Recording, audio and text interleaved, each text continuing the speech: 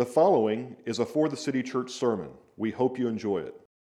Because God is sovereign over the future, He alone is capable of giving a prophetic insight to the future. And He's the only one. Now, man has done that, but it's always come from God, right? And in His great mercy, He did this for His people all throughout the Old Testament, right? Ever since the flood in the garden, throughout the pages of Scripture, God has been just revealing His mercy of His plan, of the truth that He would one day make all things right. Scripture slowly, and we're going to go through the Old Testament as a church for anyone who's interested throughout this next year. And if you read and engage this word, what you'll realize is God slowly just pulls back the curtain to reveal His plan of redemption. And it's progressively revealed. And I'm talking from the first moment in Genesis. We learn who would come to save God's people. We learn how He would come. We learn where He would come. We learn when He would come. We learn why He would come. And the reason is so that God's people would anticipate the moment that God would come to save His people. They've always been longing. Now we long for Jesus to return and to make all things new. But just after the flood in the garden, Adam and Eve, when they had sinned, God preached to them a message of hope, a message of redemption, a message that Jesus would be born of woman. He makes no reference to a father in that message either. He talks about the hope that would come from a woman, which clues us in on a virgin birth. We're talking in Genesis chapter 3. This prophecy was given by God Himself, and is the first time the gospel was preached. So I want to remind us, and I'm going to read, and you can follow along. It's in Genesis 3. God says, I will put enmity between you, and He's talking the serpent, and the woman. And between your offspring and her offspring, he shall bruise your head. Meaning he's going to defeat you, Satan, we would later learn. And you'll bruise his heel, meaning you're going to inflict a wound upon him, but it's actually through that wound that you'll bring salvation. This is the first gospel ever preached. And I want you to know it's preached by God. It was upheld by God, and it was delivered by God. Around 700 years before Christ put on flesh, we learn from Isaiah exactly how Jesus would come in history. It says, therefore, the Lord Himself will give you a sign, a miracle. He's going to show you something. And here's the sign. He says, behold, the virgin shall conceive and bear a son. That's a miracle. Right? I want you to, you might think, well, yeah, no, duh. I think there's times where we think that this is a fairy tale, though. I hear people even teach children like this, as though it's some just thing that didn't actually happen in human history. No, this happened. The virgin shall conceive and bear a son, and you shall call his name Emmanuel, which we learn means God with us. Think about it. The promise that Jesus' mother would be a virgin who conceived by miracle did in fact happen. Jesus, Mary's is his mother, earthly, right, was in fact a godly young virgin who would give birth by miraculous power via the Holy Spirit. So the text we're looking at in Matthew is the moment when so many promises would be fulfilled throughout time. And we don't have time to go through all of those, but I want to give you an understanding that for 2,000 long years, they were waiting for Genesis 3 to be revealed. And this promise kept getting discussed. But for 400 years, there had been silence. There had been no prophet in Israel. God had not sent anyone to deliver this good news. They were longing, they were waiting, they were wondering, are you even coming? Which I find a lot of Christians weary right now, wondering, will He ever come back? They may not say it, but they think it, they doubt it. And in a moment, God showed up and put on flesh. You know, the Christmas story is like a diamond. It's multifaceted. You can look at so many different angles and see so much beauty in it. But today, we're going to look at the diamond, the gem, the treasure of heaven. We're going to look at Christ. So I'm going to read this text in Matthew once again. And we're going to focus primarily on two verses. Will you join me once again? Matthew 1:18 through 25 says, "Now the birth of Jesus Christ took place in this way. When his mother, Mary, had been betrothed to Joseph, before they came together, she was found to be with child from the Holy Spirit. And her husband, Joseph, being a just man and unwilling to put her to shame, resolved to divorce her quietly.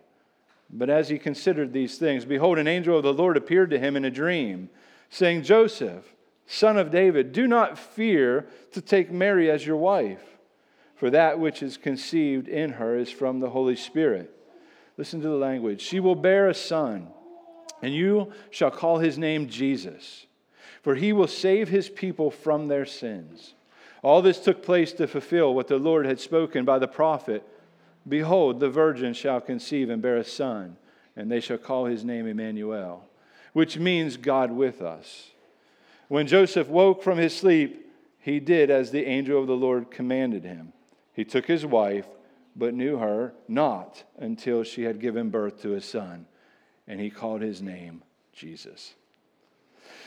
Jesus is a name that means he will save his people from their sins, that God saves. That's what the name Jesus means. He came as Emmanuel. He came as God with us. God became, or let's say added on humanity and dwelt with us in the incarnation of Christ. Incarnation is from a Latin word which just means becoming flesh, putting on flesh. Jesus has always existed in his divine state, and there was a moment in time that he added on humanity, and that was the moment that he came as baby Jesus. Don't miss the name. The word incarnation is just a fancy word that theologians use to explain the second member of the Trinity, the triune God, coming and putting on flesh. He comes, though, as a helpless baby. I mean, I want you to think about it. I can't help it. There's a baby right there, like pretty newborn. Think about God coming as a helpless baby. You could literally think on this for the rest of your life. Why? I mean, this tells us so much about the tenderness of God. Just think for a moment, if you were to write this story, how you would imagine God showing up. I don't know that anybody would ever dream up the thought that he would come as a helpless child. I have a quote that I read to my wife this morning, and she's like, "You're not reading that, are you?" I said, "I am." This will give you a little insight to my strange understanding of words. Frederick Buechner once said this. He said, "The Word became flesh, ultimate mystery born with a skull you could crush one-handed." And you may not like that, but I actually love this quote. I love it because it's not tame. I love it because it's not touching and it's not beautiful, but it is true. It communicates a truth of how drastic of a measure that God would go. The God who created all things, who created time, would step into time and come and take on human flesh as a vulnerable baby.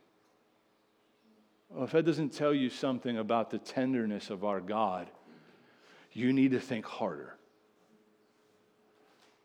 The incarnation, or the intimacy of Christmas, is of Christ serving a beautiful reminder that God's willingness to clean things up is infinitely bigger than our willingness to mess things up. Oh, we've blown it. I mean, if you just look around, and I say look around, if you just consider yourself, if you just consider your life, if you consider what comes in your brain and in your heart throughout a given day or a given week or a given year, you'll know you're broken. And if you're not, if you're not convinced of that, I just have to imagine there's special grace for you because you're delusional. And you're so far removed from truth and reality. I know I'm broken. I know that my thoughts and the intentions of my heart aren't always pure. I know that I'm selfish. I know all these things. But then I'm reminded that there's a greater hope than my goodness, and it is the goodness of God. It is the goodness that God would put on flesh and that he would come help someone as broken and as messed up as me and as of you. Christmas is all about the arrival of God himself coming in flesh, coming to set us free from Satan, sin, and death. But I'll tell you, he's coming to set us free from the pressures that we feel to save ourselves. He's come to set us free from loneliness. I love Emmanuel, God with us. I know some lonely people. I've been lonely in my own life. And there's nothing worse than being lonely when you're surrounded by people. That's the worst. I know widows and I know people who are in rest homes and they're lonely, but I know people surrounded by people who love them and see them and enjoy them, and they feel desperately lonely. I mean, if you've ever been there, then you know that's a horrible place to be. God has come to save us from trying to find someone or something other than him to take away the loneliness. So as I've thought about Christmas this year, and I've thought about this morning, it's been my hope and my prayer that today would be a day of restful reorientation for your heart. For those who are weary and those who are heavy laden, for those who really feel the weight of trying to make it on your own, that today you would be reminded of good news. You'd be reminded that as you think about the acute pressure of thinking that you have to change your spouse in order for your life to be happy. You ever been tempted with that? Gosh, if my husband or my wife would just fill in the blank, then I could be happy. For those who have to be on top of everything if you're ever going to make it. You got to be in control of everything. Boy, is that tempting to me. That you have to do everything right if your kids are going to turn out okay. You're not going to do everything right, and your kids, by and large, won't turn out okay. They won't. And if they do, it's only grace. I know children raised in homes that love the Lord, they want nothing to do with Jesus. Grace. I know children that are raised in homes that only use Jesus as a swear word and love him dearly. Grace. I know that you feel the pressure to have control over what other people think in order for you to feel important. How many likes? How many people comment on your post, your Christmas post, your Christmas card? I know you feel the pressure to be the best if your life's going to count. I know the pressure to really be successful if you're ever going to satisfy the desire for parental approval or people approval in general. Oh, and those pressures are real. And at Christmas time, they're magnified. Oh, I feel the pressure. And most of it's put on myself by myself. But I want you to know, if that's you, then I got to tell you, Christmas is for you. Christ is for you. And boy, do I have good news. The question of being saved from ourselves and from our own trouble is not unique to anyone anymore. I mean, advertising, boy, do they play on this big time, right? All you have to do is pay attention, and you will hear good news for people who are suffering, right? If you're ugly, I got good news. There's makeup or cream or this or that or some kind of new little gadget that will make you look just spectacular, right? You've seen these apps. If you're feeling sad, don't worry. There's some kind of new clothes, new toy, new car, or food that will deliver you from your sadness. Right? This is the message. We hear it all the time if you're paying attention. And if you're really, really, really sad, well, then just look at the screen, look at the app, and soon the algorithms will pick up what it is you really need. And they'll just keep pressing it and presenting it until you pull out the credit card, or if it's already loaded on your phone, you just swipe. And guess what? It's going to come. It'll come probably, maybe even before Christmas. Not before Christmas, before New Year's. But I got to tell you, I'm going to spoil something for you. You're still going to be sad. You're still going to be empty because none of those things can make you happy. You know what's even more sad than that is the church can mistakenly enter into this sentimental, sappy Jesus stuff. and start to really start to talk about all the things that Jesus has come to do and miss the fact that he's come to save you from your sins. We can enter into all the different things. We get so excited about the angels and Mary and the birth and all these things. And those things are all wonderful, but we can miss Christ. We can talk about how there's no room at the inn, and we can miss the fact that Jesus came. To what? Primarily, to save you. To save you from what? Or from who? Well, myself. No, not primarily. God primarily sent Christ to save you from himself.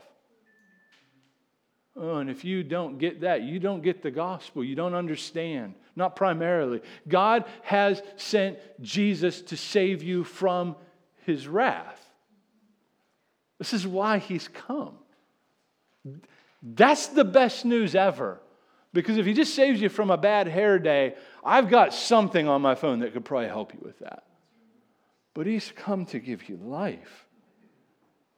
The angel in Matthew seemed to have another agenda than just saving you from a bad day. Listen, they remind us that we're not the solution to our problem. We are the problem. Jesus is the one who has come to save us from, yes, ourselves, yes, from our sin, yes, from death, but ultimately from God's wrath. Why? Because he loves you. He loves you. He didn't mess this thing up. Humanity has blown it. We have fallen into sin. We deserve his wrath. And yet, listen to the simplicity of Christ's mission statement. He will save his people from their sins. Oh, that's such good news. In an age when children are named after cars and stars and all these different things. And by the way, if you have a Mercedes name, it's cool. I get it. It was popular at one time. Forgive your parents, right? I got a strange name too.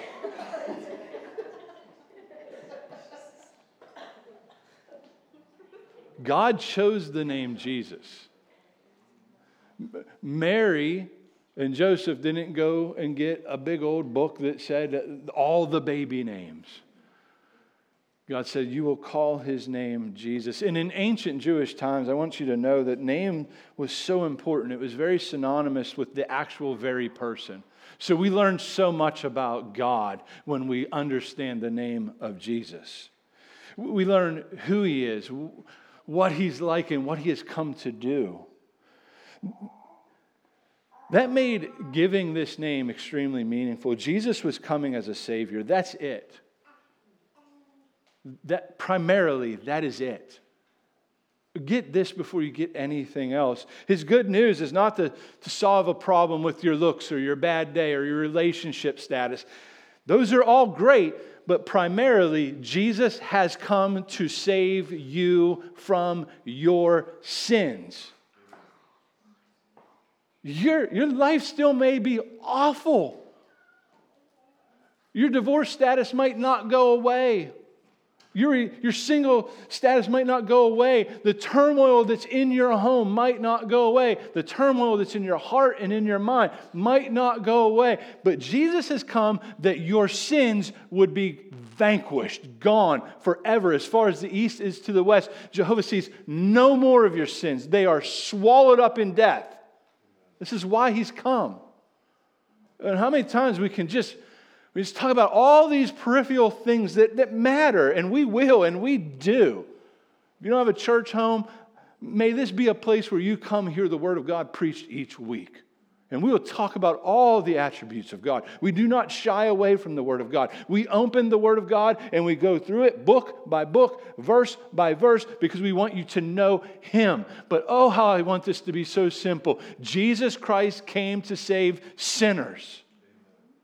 He came to give you life. He came so that you would never be lonely again, even if you feel lonely. You may feel lonely till you die, but you're not alone. Why? Because Christ has come. He's come. Why? Because he loves sinners.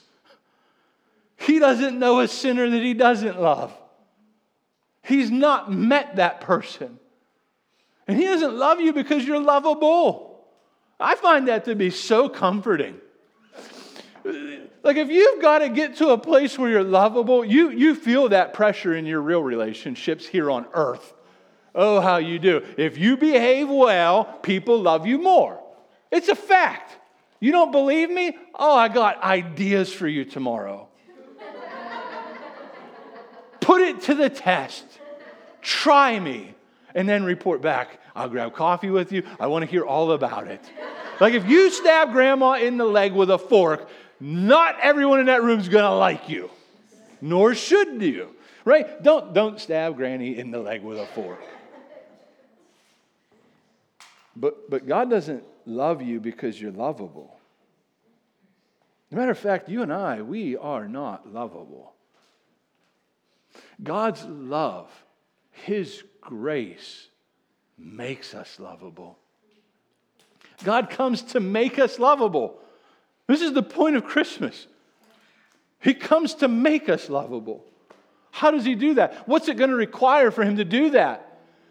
It's going to require for Him to be born in flesh as a baby, live a perfect life that you and I could never live, willingly go to a cross, suffer and die in the place of sinners like us, so that He can give us a righteousness and a forgiveness, so that you and I can have something we don't own, which is righteousness, which is forgiveness. It's a gift. And He gives it to us. And you believe it by faith. And when you believe it, it's yours. And when it's yours, you're made new. You're a new creation. The old has passed away. Behold, the new has come. And in that moment of faith, in that moment of grace, He doesn't love you. He loved you while you were weak, ungodly, sinner. Oh, but the relationship has drastically changed. And you know how it's changed? You went from wandering sheep, hell-bent sinner, to adopted into the family of God, beloved son, beloved daughter, all because of what Christ, this child, has done. You know, Jesus was coming as a Savior. That's it. His good news is not to solve a problem with your looks. I'm still ugly. My wife's like, no, you're handsome. Some of you might say that, and everybody else says, quit lying, right? Compared to Brad Pitt, right? Let's be real. He's handsome. He didn't come to even fix your emotions. Not now, not yet. I know people who deeply hurt, who love the Lord, and their emotions are still broke. What did He come to do? He came to save us from our sins. He came to give us life. He came to give us Himself. Oh, that's the gift. You get God. The question is that enough? Is that enough? Well, I got to have God and. Why? Why do you have to have that? You don't have to have that. That's the lie. You know, it's funny and depressing at times that within recent history, we've come up with all sorts of other things that Jesus primarily is. Healer, He is.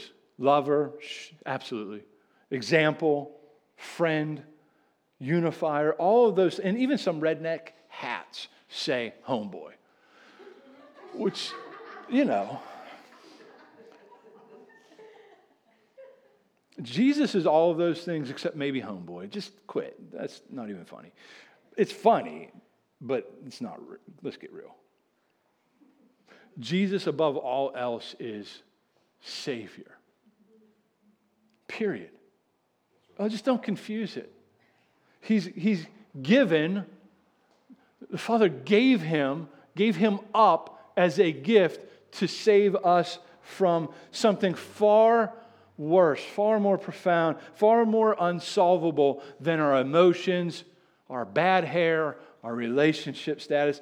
He came to save us from our sins and His wrath. Christmas is about dealing with your sin. Your sin. Your sins, plural. Moral failures. Anger. Lust. I mean, we could go on and on and on, because your offenses, my offenses before a holy God, are great. your trespasses, your transgressions, your neglect, your failure, the things you've done that you should not do, and the things that you did not do that you should have done. We're just guilty. And what is God's plan? The very first thing God, through an angelic messenger, told Joseph about his son, that he is coming to save his people from their sins. Oh, this is good news. Not to lead them, not primarily, not to teach them, not to even comfort them, although those things are all true. But far more great was to save you from your sins. This is what John was talking about in the book of Revelation when he said that Jesus is the Lamb slain from the foundation of the world. You need to know that this was always God's plan. God didn't pivot. God didn't respond to humanity once things got a little out of His control, because we all have this free will just to do anything that we ever want to do. The only thing we were ever free to do from the fall was to sin, because we're sinners by nature and by choice. God, He's the only one who's absolutely free. Let's just be real. And He was free to damn us all to hell and under His wrath, but He freely chose to send His Son to save us from His wrath. Why? Because He is a God of great grace, of great mercy, of great love. And if you don't believe that, you have not thought upon the Christmas story long enough. You've not been given sight to see and to believe, because this was always His plan. From before the foundation of the earth. Think about this. Before Adam and Eve even existed, God knew. And God planned what? That one day in time He would send His Son to be given as a sacrifice for sinners. And we learn all throughout the Bible, it pleased Him to do it. It pleased Him. And no one twisted Jesus' arm. It delighted the Son to come and to rescue hell-bent sinners. He longed to do it for the joy that was set before Him, to save those who could not save themselves. Why? Because He loves you. You. I mean you. He sees you.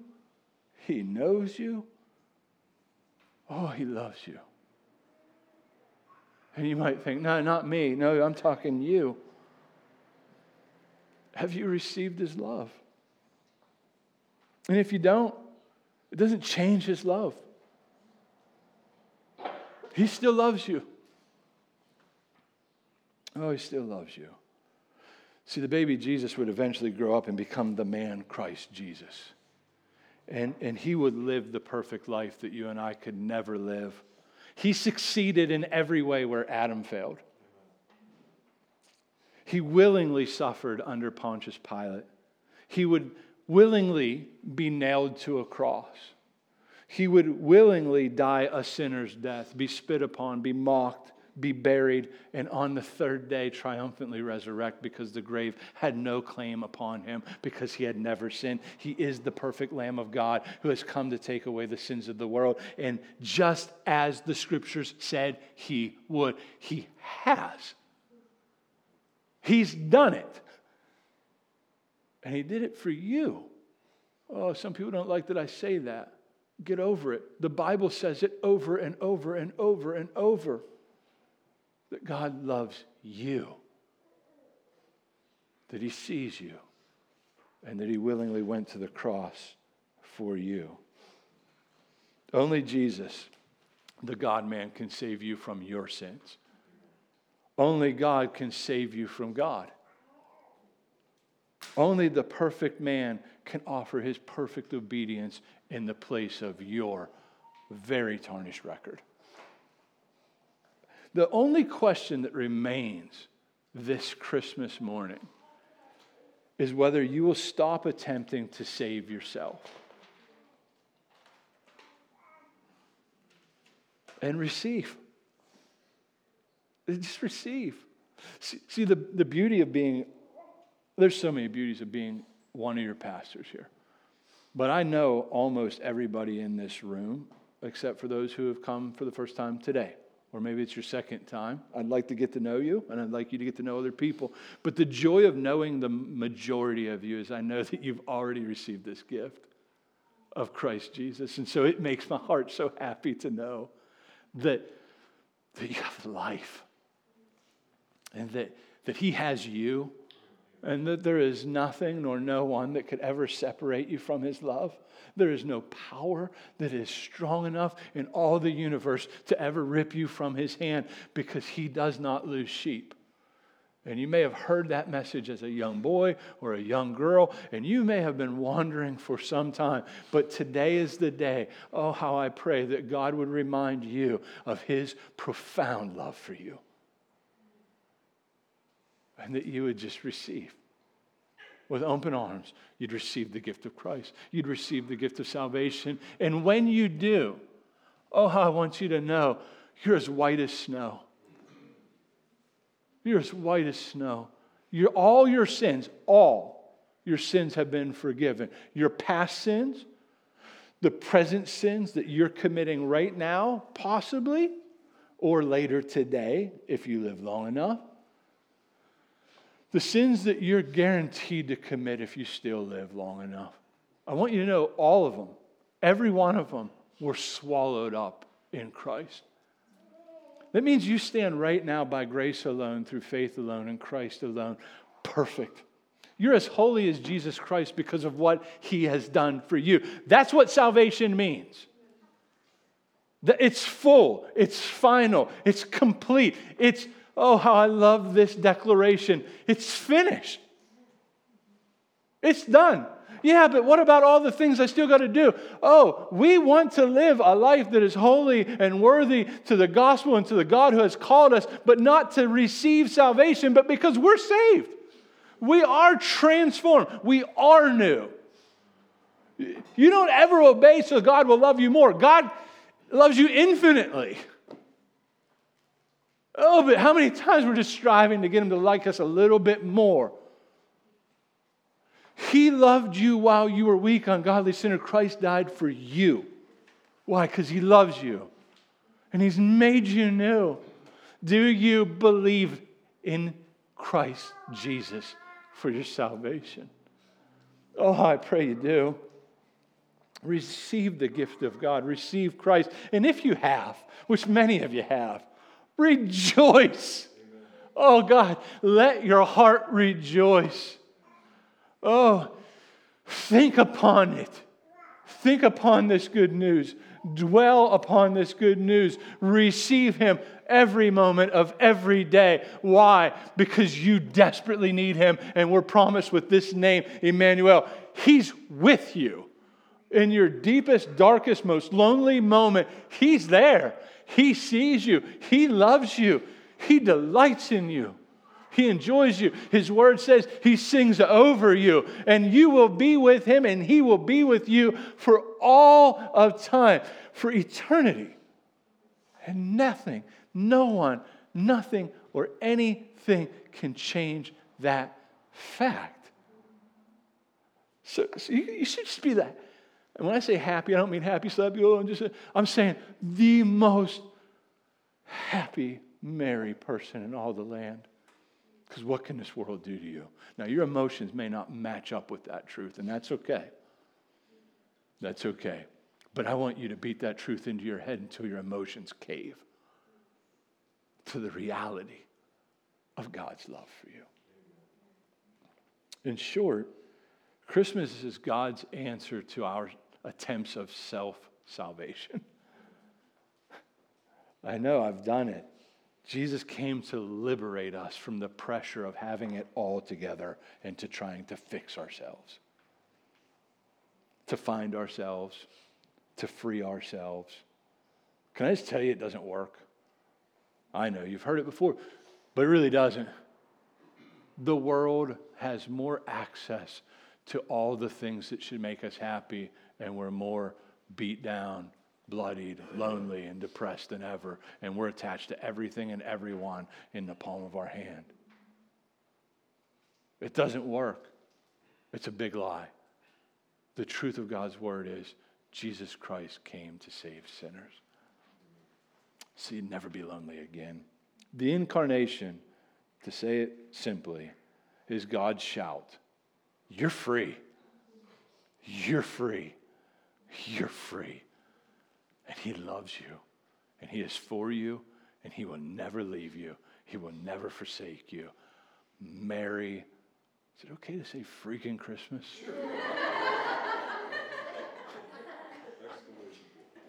Merry freaking Christmas. If that's not okay, it was nice to see you today. And for the rest, I'll see you next week, God willing.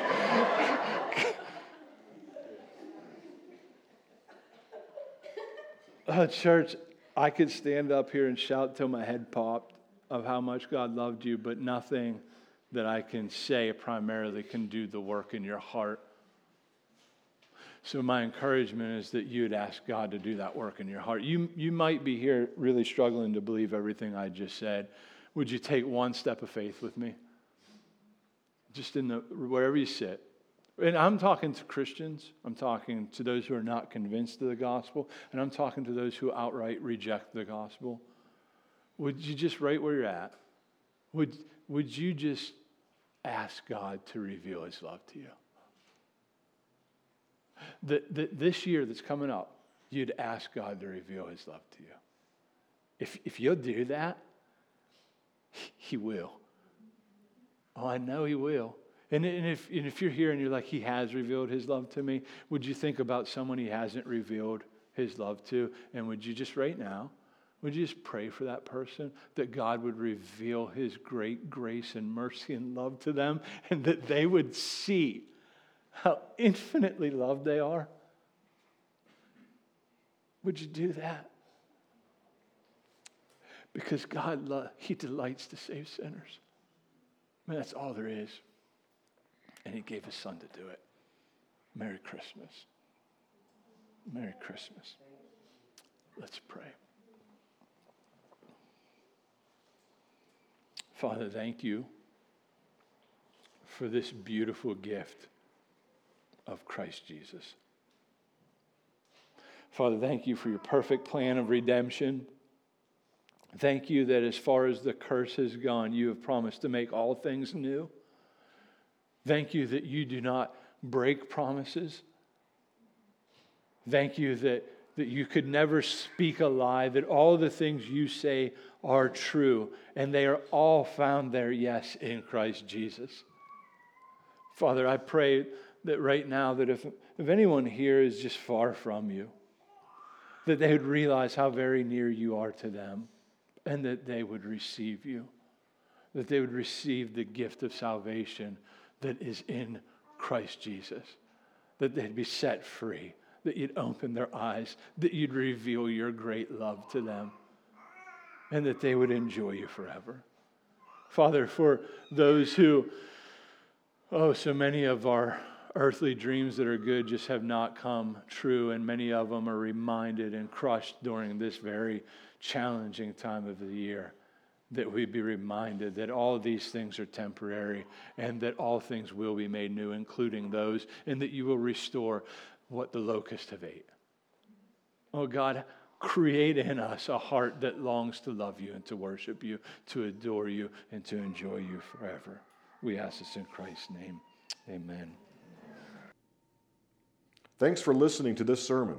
If you found it helpful, we encourage you to enjoy more of our sermons, find out more information about For the City, or how to partner with us through prayer and giving at www.forthecity.church. For the City exists to magnify Jesus by making disciples who share and show the transforming power of the gospel and plant churches that multiply.